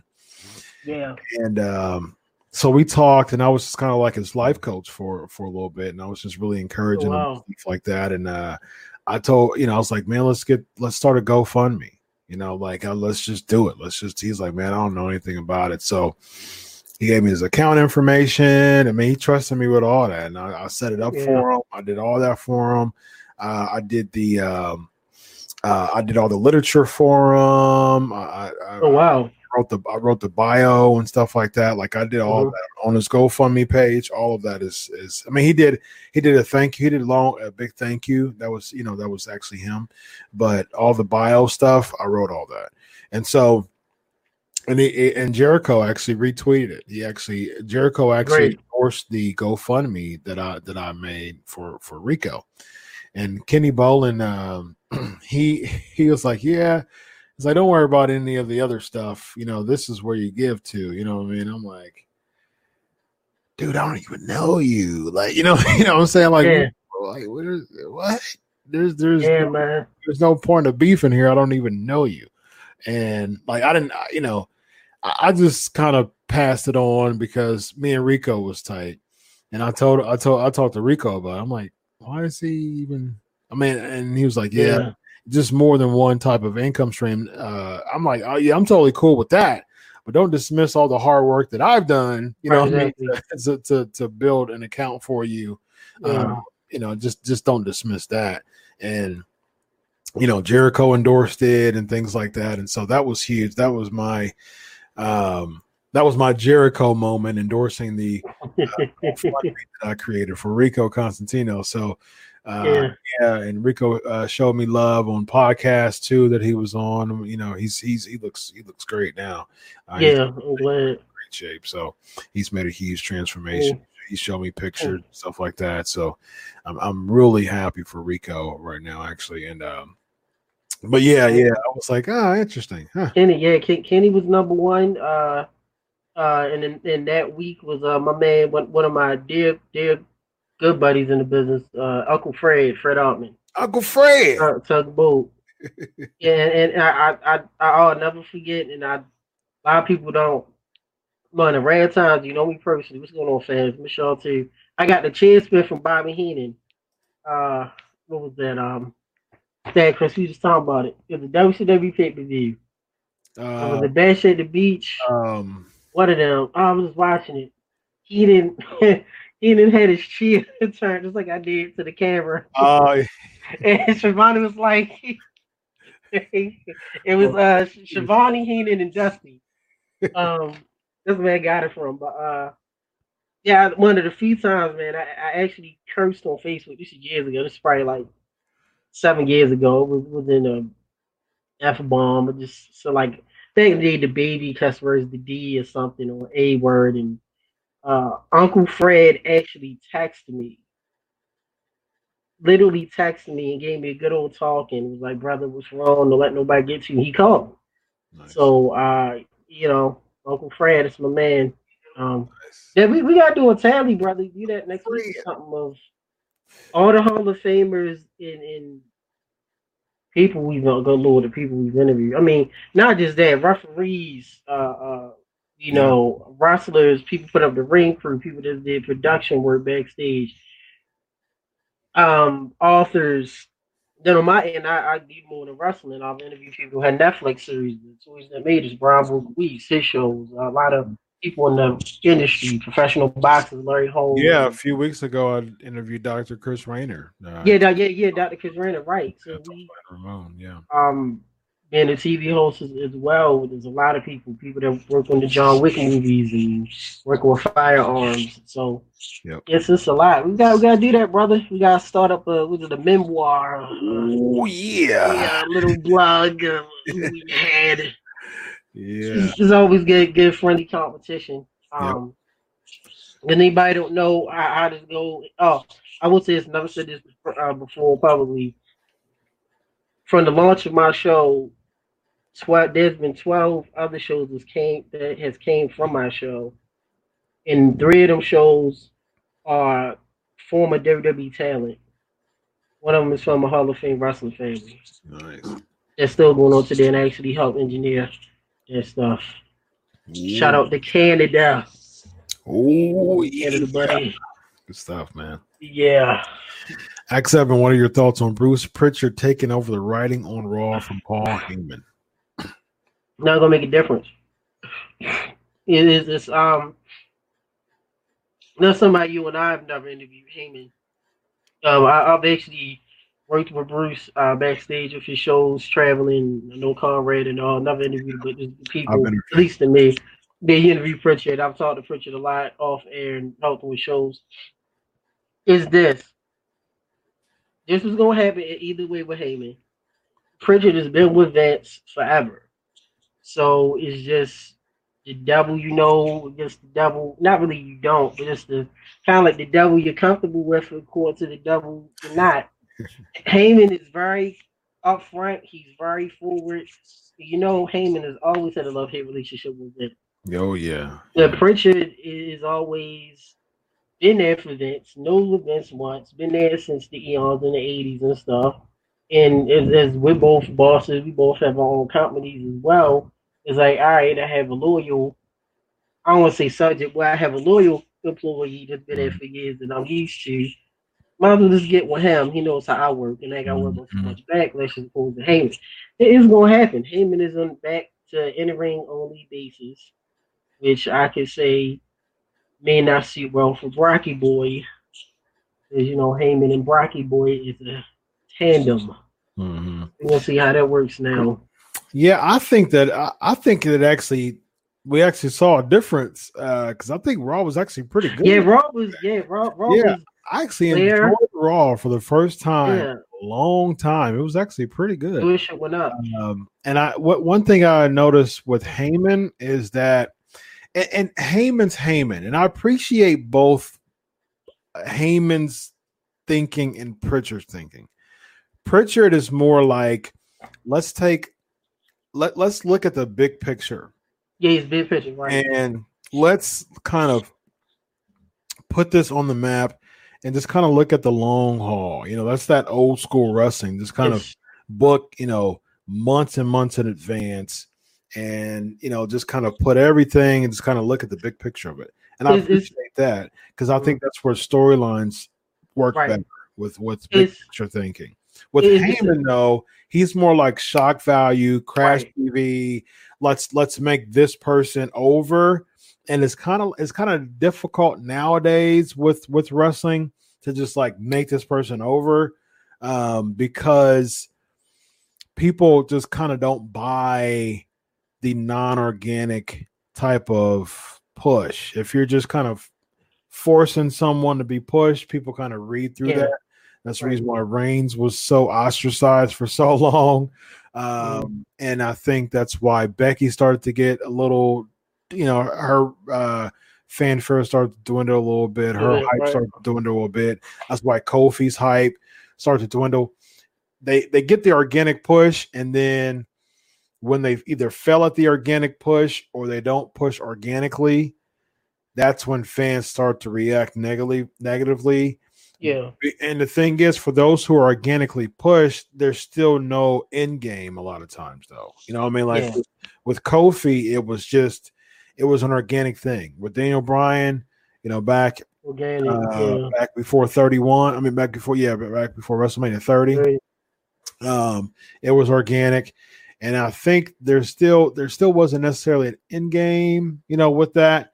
But I like Pritchard's style because we see storyline development. We see cliffhangers. One thing I liked about Raw, we'll get to Raw, but one thing I really liked about Raw is that there was something that held us for the rest, for the whole 3 hours. To start off with Christian, and I've always been a Christian guy. Yeah. Christian. Good dude. And I'm like, what? It's been 6 years since he's retired because of concussions. I'm like, there's no way. As far as I know, he's still not cleared because he's concussed. He has to retire. Right. And is he going to wrestle? So the whole kind of hanging fruit, kind of running story throughout the 3 hours was, can he wrestle? And there was a couple times they went back to play with it, backstage interview. Like that is good stuff, man. I really, really enjoy that. Same thing with Drew. It carried out through the whole story, through the whole 3 hours. It was R-Truth and Drew against MVP and Lashley. So it was first. Didn't know about the turn. R-Truth, Right. Being silly and saying, it's going to be for both the 24/7 and the world title. And then he says, like, what I did, I talked to the people, I talked to them, and now it's only going to be for the WWE Championship. Like he did something good, and now if he loses, Drew may lose the title, which protects Drew. So it could have actually happened. If Lashley or MVP, most likely Lashley would have beat R-Truth. That could have been a thing. You know what I mean? So there was a lot of just kind of moving parts that we were just kind of intrigued about throughout the whole night. Yeah. And I was like, see that right there, I'm interested in, as opposed to just hot spots throughout the 3 hours. Just kind of drop something, and that's all we see for of it. And there's no desire to move on or to hook me, and that's what we'll see. I think we'll see more of a difference. Like another months ago, it was like, oh, Heyman's going to be on Raw. It's like you're not going to see as much. Everything still got to go through Vince. Mm-hmm. Pritchard is a Vince disciple.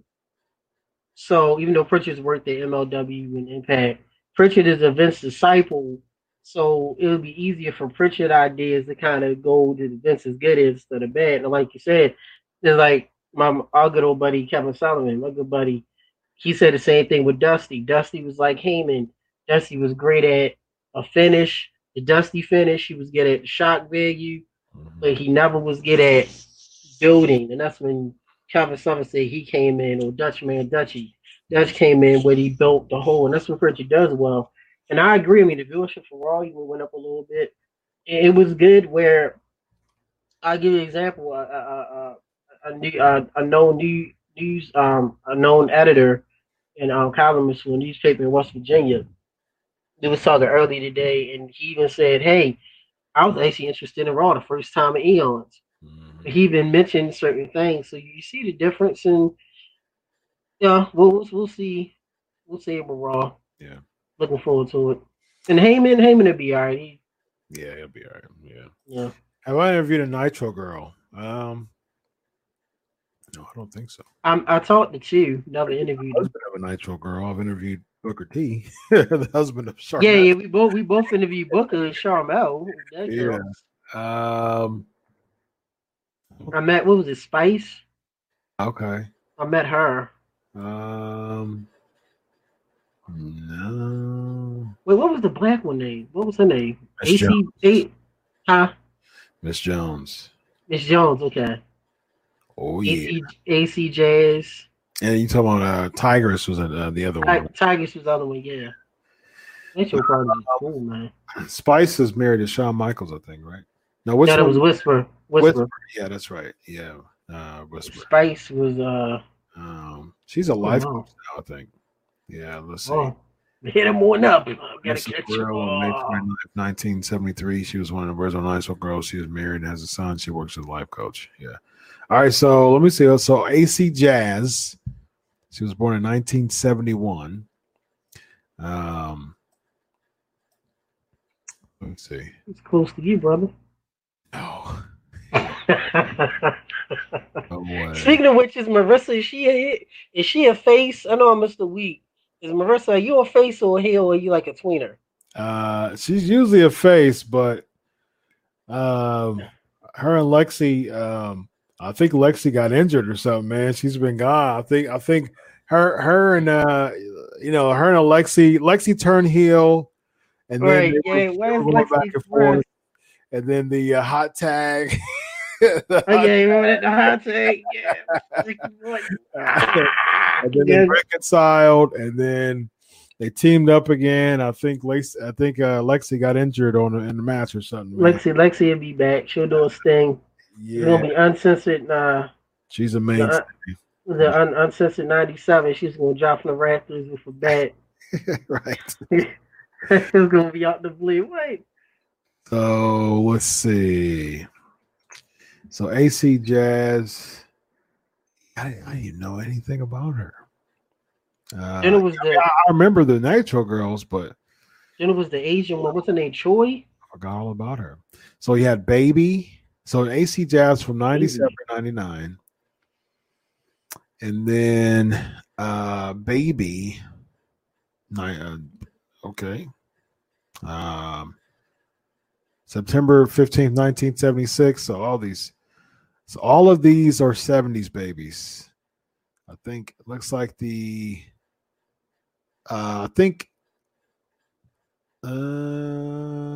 me see. Spice is Carmel Macklin, which is Miss Jones. uh-huh. She was born in 76, so she's 44. Baby was born in 76, so she's 40. She'll be 44 this year. Wow. AC Jazz born in 71, so she's 49. Nurture Girl Spice is actually University of Maryland alumni. Oh, nice. Oh. Shay, Uh-huh. she was born in 73. Chiquita was born in 74. Oh yeah, I forgot about her. Yep. Golden. It is. Okay. The Klamazowski twins, known as the Coors Light twins. So they're nitro. Oh man. Then of course Kimberly Page. We knew her. Naughty A. What? I don't remember I do not remember. I don't remember these people. I just remember a bunch of them dancing. Wow. Okay. 2000 to 2001. Huh. Of course, Stacy Keebler. Stacy Keebler was born in 79, I believe. So I think she was the youngest one. Yeah, born in 79. So I think she was the youngest one. Spice was 73. Star was 70, 1970. Charmel, of course. Charmel was born in 1970. So she'll be 50 in November. Still looks great. Siren was born in 76. Tayo, 71. Tiger. Oh, Tiger was born in 1971. She's 49. Wow. What? Wow. She's 49 years old. Wow. And then Whisper was born in 73. So Mrs. HBK. Yeah, Mrs. Heartbreak Kid. Wow. I didn't know that Tigress was that old. 49. Interesting. Cool. Shout out to the Wildcat from WCW. Just want to give him a shout out. You know that? The mascot. I always remember that one random Nitro, Savage comes out and Savage almost punched the Wildcat. The Wildcat came in the corner. You know, Savage was, I don't know if he was NWO or when he was WCW about to go with Savage. The Wildcat got in the way. Savage was about to deck him or he pushed him. It's like, I don't know who's playing a Wildcat, but of all people, I don't think you want to get in Savage. And Doug Dillinger, what is he doing? Doug Dillinger. Yeah. Nothing but security. Grabbing the ropes and seeing the win by cheating. You see Apollo's heel turn. I want to see him tag with Lashley. No, I don't want to see him tag with Lashley. I think they're cool with him being U.S. champ. Let him have his single run.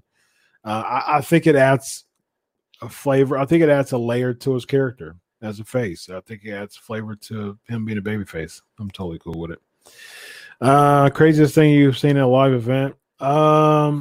This one fan, I go to Bobby Fulton's. I went to a bunch of Bobby Fulton's events. And Brother Bobby. Yeah, he would have like a bunch of legendary names.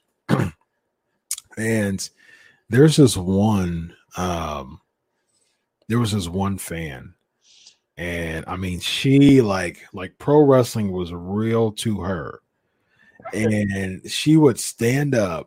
And she would just like veins would pop out of her head and how much she was just yell at the heels. It was just crazy. Like, sit down somewhere. You gotta get out of here. Like she was like yelling, and the heels just play with it, just kind of like flinch at her and stuff like that. Just like you don't you. And she was an older lady, and she like and like wrestling was wrestling is real to her. Like heels are literally bad people. Like heels to her are literally the scum of the earth, and like that's how wrestling should be. It was crazy, but I'm like, that's how wrestling should be, man. That's how heels is. Craziest thing I've seen. Some backstage stuff I can't talk about on air. I did hear some huge name.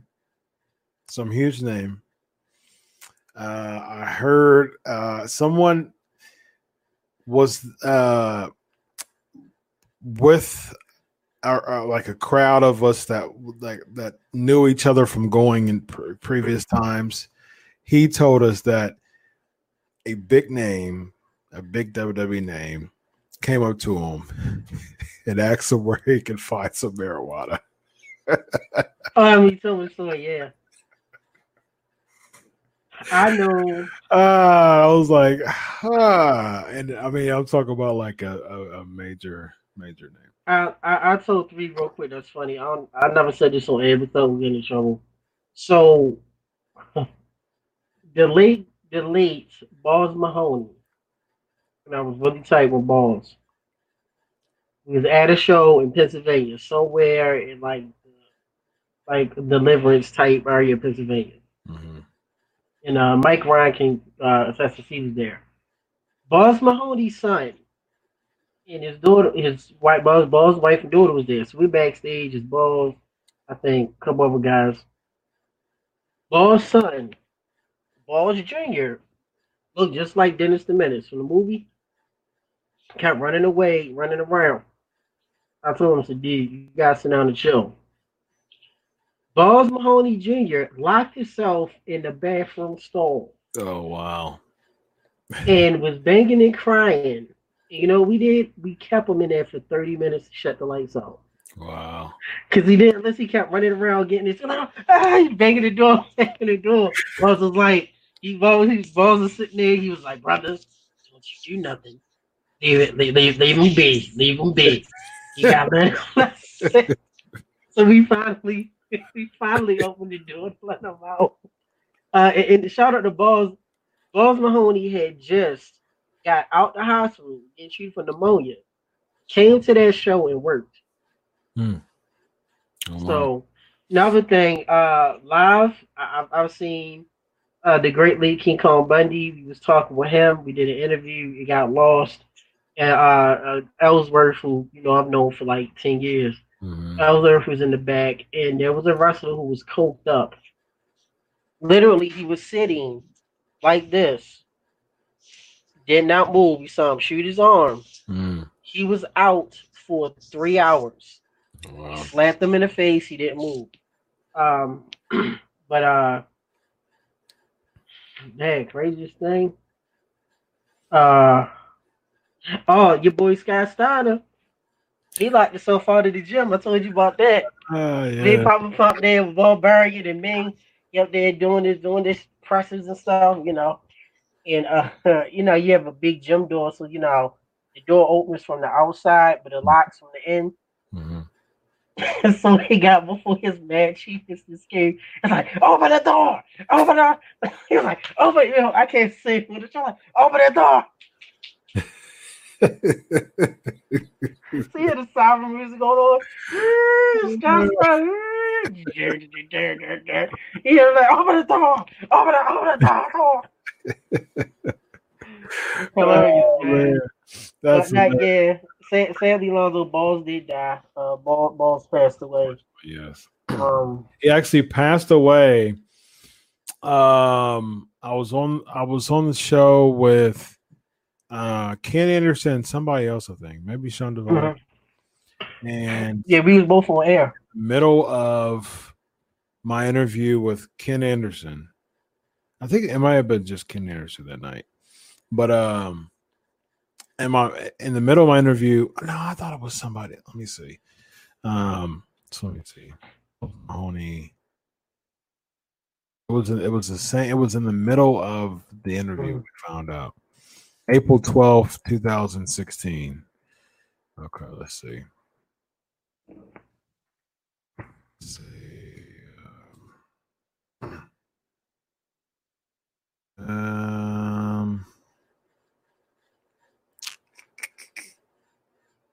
April 12th, 2016.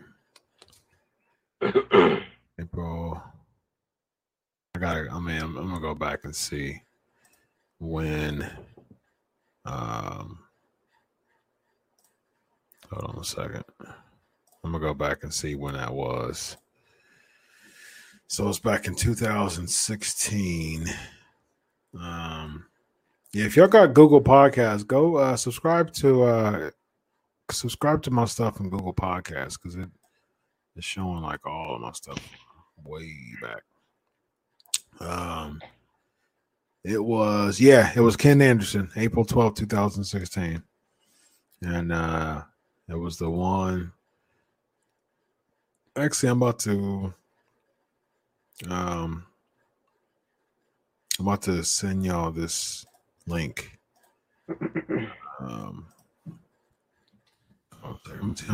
We actually were like, man, I found out that Ken Anderson died. We'll just send y'all this link. All right, so go pop. Let me see.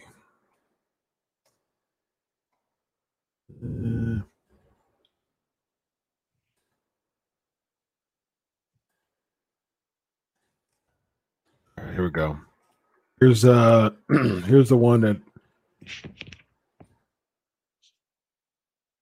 found. I was in the middle of interviewing Ken Anderson, and we found out that Boss Mahoney died. Yeah, crazy. I'll tell you a crazy date too. I'm gonna say this date. You're not gonna recognize it until I mention what happened. July 29th, 2018 was a Sunday. I'm at my aunt's. She was getting ordained. She was getting elevated to be a mother. She was already a mother at the church, like advanced mother. And we know how it is when we get certain phone calls from the boys. This is Sunday. I'm in church, and my phone is ringing off the hook, vibrating.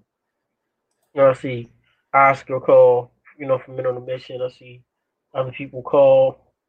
Conrad, people texting. I'm like, what happened? First thing, Brickhouse Brown died. It's like, okay, Brickhouse Brown. Remember, earlier Brickhouse had died, but he came back to life. Remember? Thought he was dead in the hospital. He came back. He lived for another week. Then an hour later, get another phone call. And speaking of which, not Bill Dundee, but his son, Jamie Dundee, texted me. I'm like, what is going on? Brian Lawler died.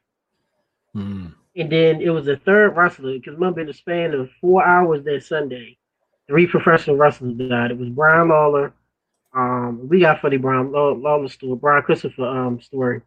Brickhouse Brown. I can't remember who else died that day. It was like an older wrestler. Yeah, there was some. Brian Christopher, Brickhouse Brown. Brickhouse Brown, he died, and then those weren't true. He actually weren't dead, and then he ended up dying. Yeah, he came back to life that earlier, and he lived for a week. Yeah. Brian Christopher died an hour later, and then it was the third wrestler that died. Yeah, it's gonna bug me.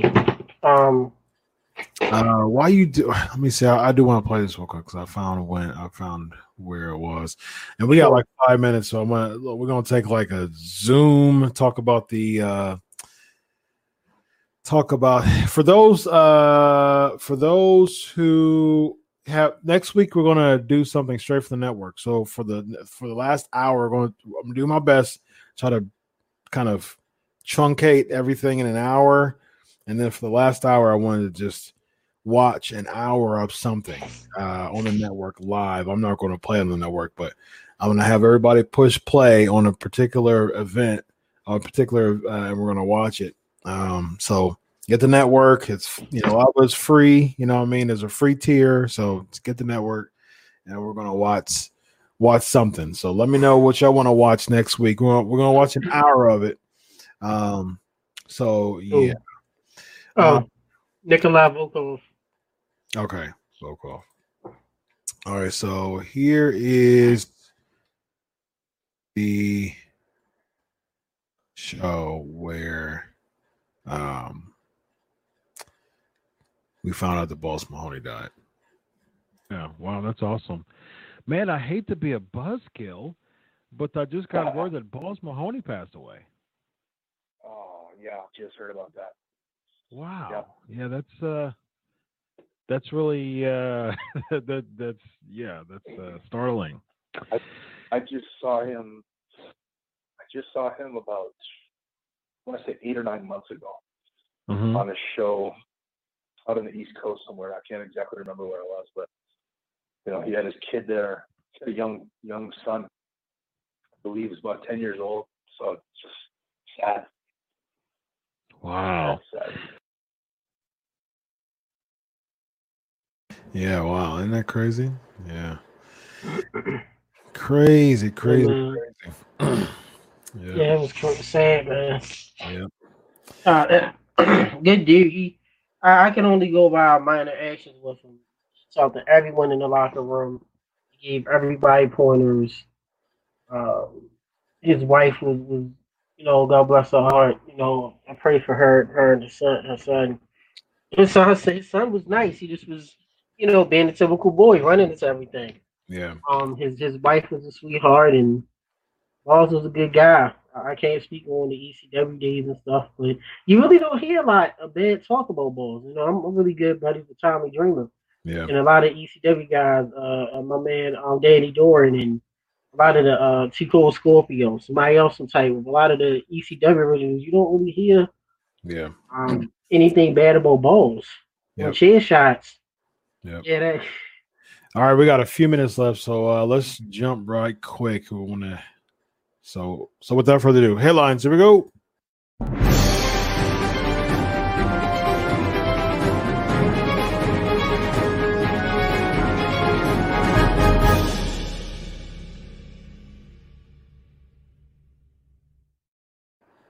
All right, so we really only have a few minutes, so I want to zoom past it. But before we go, I do want to play this one more time. Wow! That's my line! That's my line! That's my line! That's my line! That's my line! That's my line! Come on! Come on! We're stealing that's Flair's line. He's called about 10 of Flair's lines. That's my line! That's my line! I'll prove it! It's my line! One of the greatest impact moments. Favorite segments in not only TNA history, but pro wrestling history. One of the funniest segments in all of pro wrestling ever. Just real quick thoughts on Backlash. What do you have? I give it a B, man. I thought Backlash was very well done. The tag division, what in the world was that? It had some good stuff. Was that Shaquille O'Neal was the big ninja? No, he's Nigerian. His name Nigerian guy. Jordan something. I don't know. I forgot. But overall, Backlash surprisingly was a solid pay-per-view. I thought the Nia Jax prayed that Asuka didn't get hurt. It was not a bad match. I thought everything there was solid. Joe's really good on commentary, and it wasn't the greatest match ever in history, and I ain't over time.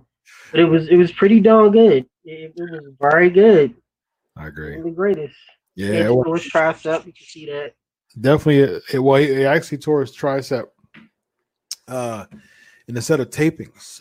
So they were doing not a set of tapings, but they were doing some spots. As far as I heard, they were doing some spots after the match. So the match was already over, and then he tore his tricep. So he'll be gone for about 8 months. So it's looking like about early April if he has a chance. So he might make it back before Mania. So yeah, he only had a few dates a year, anyways.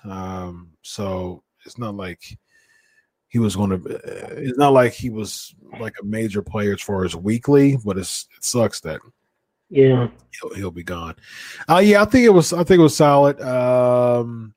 Tag match was decent. It was okay to start it off. Happy that Andrade lost. Yeah. Kept it at the point. Oscar and Jax was it was all right. As good as it was going to get. Solid match. Strowman against Miz and Morrison was a throwaway. That was funny. The music video, I love Morrison. McIntyre and Lashley was a good match. Very solid. I didn't like the ending. Why you got the Lana in it? Yeah, I think it protect Lashley. I'm cool with it because it protects Lashley. Orton and Edge was a really good match, about 45 minutes long. It was pretty good actually. It was a very solid match. The tag segment was it was cool. Hit or miss. I'm cool with Akira Tozawa doing his ninja thing. That was funny. I'm sure he likes it because he was just some kind of bland character for a while. He was with Titus Worldwide. I thought that was funny, but he was just by himself and it was just bland, but now he's got something, there's something affiliated with him character wise. Yeah. So. Solid show. Definitely wasn't the greatest show, wasn't the greatest match ever, but some highs, some lows. All right, real quick, WWE postpones tapings due to COVID-19 positive tests. So there was a developmental talent tested positive for COVID. So they postponed it to do proper screening, to do proper testing. So we should be seeing temperature checks and proper testing with all the personnel coming up, and they want to be precaution. And I'm thinking like AEW does testing. As much money as WWE have, you can't just have your medical doctor take a swab and put it up somebody's nose. It's not going to happen until one of the big boys get it. You couldn't do that much. It's kind of crazy. And then Kevin Dunn's telling people like, take the mask off. If you don't wear a mask, and if you do wear a mask, you're not a wrestling fan, and you're goading people to. Kevin Dunn. You sit your butt behind a production truck. How many days of the week? Exactly. Put your finger on the. Shut up. Yeah, right, exactly. Shut up. All right. Next, we have WWE pulls Jackson Riker due to controversial social media posts. A good call from them. I think it was really.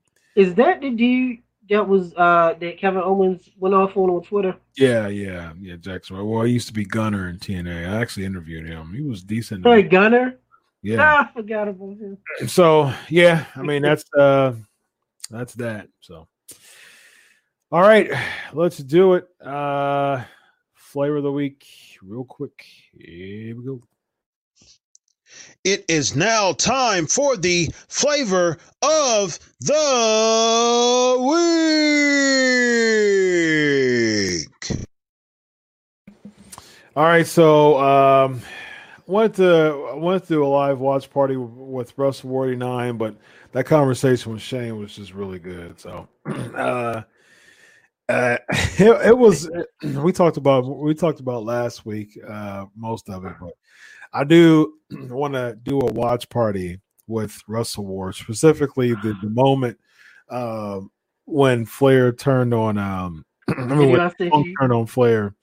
So next week, this is what we'll do. We'll take it from there and watch like the last two matches. And in my head, I'm thinking like the title match wasn't the main event, and so like I never knew that. Why no? Right. I forgot all about like we never knew. You know what I mean? Like that. This really wasn't the main event.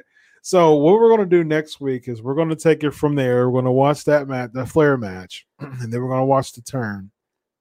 And then we're gonna watch two matches after that: the tag title match and the U.S. tag title. So match. nasty. Yeah, we're gonna just kind of survey and like these two matches. Were these two matches really worthy?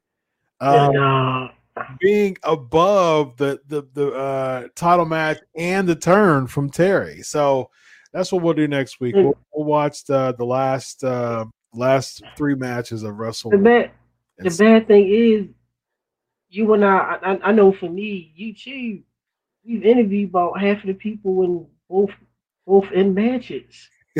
Animal, Dan Spivey, Kevin Sullivan, Hawk is going on to Glory. Who we missing? I met Rotunda once. Rick Steiner. Yeah, talk to Rick and interview him. I talked to him. That's it. Who we miss? Missy Hyatt still had a convention. She's still around. Yeah. Yeah. I'm gonna see who else was in that. I'm gonna see who were in those matches and see if I can bring somebody next week. Oh man. Yeah. Oh man. You know, I sent you the video on Facebook. I was texting you. Yeah. I was working watching it, and I just was like, oh my gosh. And sad for Richie Jr. You know, he can't wrestle anymore. Yeah. Because of his neck. And then I was supposed to be interviewing Ranger Ross. I was supposed to be bringing in Ranger Ross. I forgot about that. Ranger Ross. Yeah, he got arrested. I didn't even know he got arrested in '96 and served. Remember I mentioned it? Yeah, he did. I was like, what in the world? What? Doing hard time, boss. Yeah, all times. First of all, let's talk about the greatest shoulder block in history. Your man Butcher Reed. That was a Butcher Reed, that shoulder block. Oh yeah, yeah. That was. Yeah, I popped for that. It was lethal, man. Yeah, cool. So next week we will watch the last 3 matches of Wrestle War.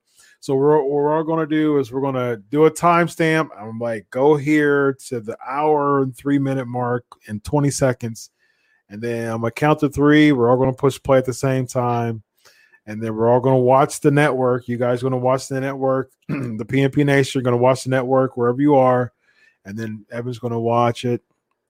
And I'm going to watch it. And of course, of course, I'll have my sound so it won't be echoing. So whatever that needs, as long as there's no echo, everything comes through my headphones anyway, so I won't be playing.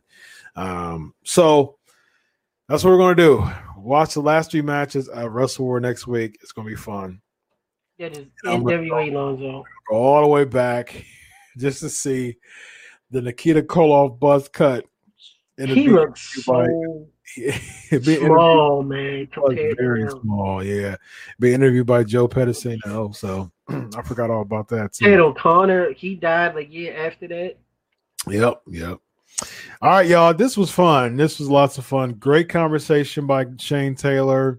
Looking forward to Wrestle War next week. The watch party.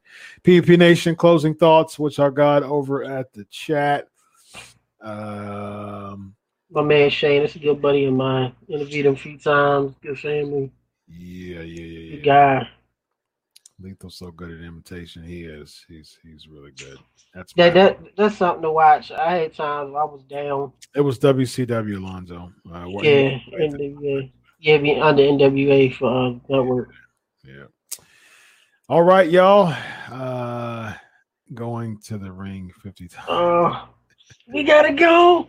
Chris, take us home with nothing on behalf of 429 episodes, baby. This is Kevin Tech Prout to the right of me, ladies and gentlemen. I am Chris, the American Dream Maker, Featherstone, baby. Follow me at Chris Prolific. Follow him, Kevin Tech Prout. Evan _. UTMR. Was it Evan? Was it UTMR? Tech UTMR. Tech UTMR, baby. That's how Not you. a wrestling fan, baby. Not a wrestling fan. That's how you do it, baby. Hot tag, my wrestling, you sleep. Hot tag. Hot tag, wake up. Show me some love on the Patreon. Y'all know what I do for the show every single week. All right, Chad. I bring in interviews every week for y'all because I do it for you. So show me some love on the Patreon. You get a nice shirt. You get a nice PNP shirt for 3 months on the top tier. 6 months, you get a Wrench Mob shirt. And I'm actually going to be opening up after we do the interviews. I'm going to start opening up sharing private links to people to actually have them be co-hosts with Evan and I. So hit the Patreon, and you'll be able to be a co-host on the show after a certain amount of months. Maybe 6 months, you'll be able to do that. There must be a She wouldn't heal. You know, we don't use profanity. You know, it's PG. She wouldn't heal on it. My bad. I apologize. We gotta go. We are out of time. No, not like this. Not like you this. Need that fade. You need that fade button, the little black nitro. Yes. We fade to black. All right, y'all. It's been great. On behalf of Evan Tech Prout, right there. I am Chris Featherstone. Which one is it? The other way. There we go. All right, y'all be blessed. Until next week, enjoy your week rest, and God bless. And always remember, I do it for you. Have a good night, everybody.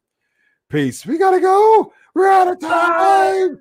With Lucky Land Slots, you can get lucky just about anywhere. Dearly beloved, we are gathered here today to... Has anyone seen the bride and groom?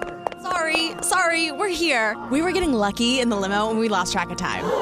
No, Lucky Land Casino, with cash prizes that add up quicker than a guest registry. In that case, I pronounce you lucky. Play for free at LuckyLandSlots.com. Daily bonuses are waiting. No purchase necessary. Void where prohibited by law. 18+. Terms and conditions apply. See website for details.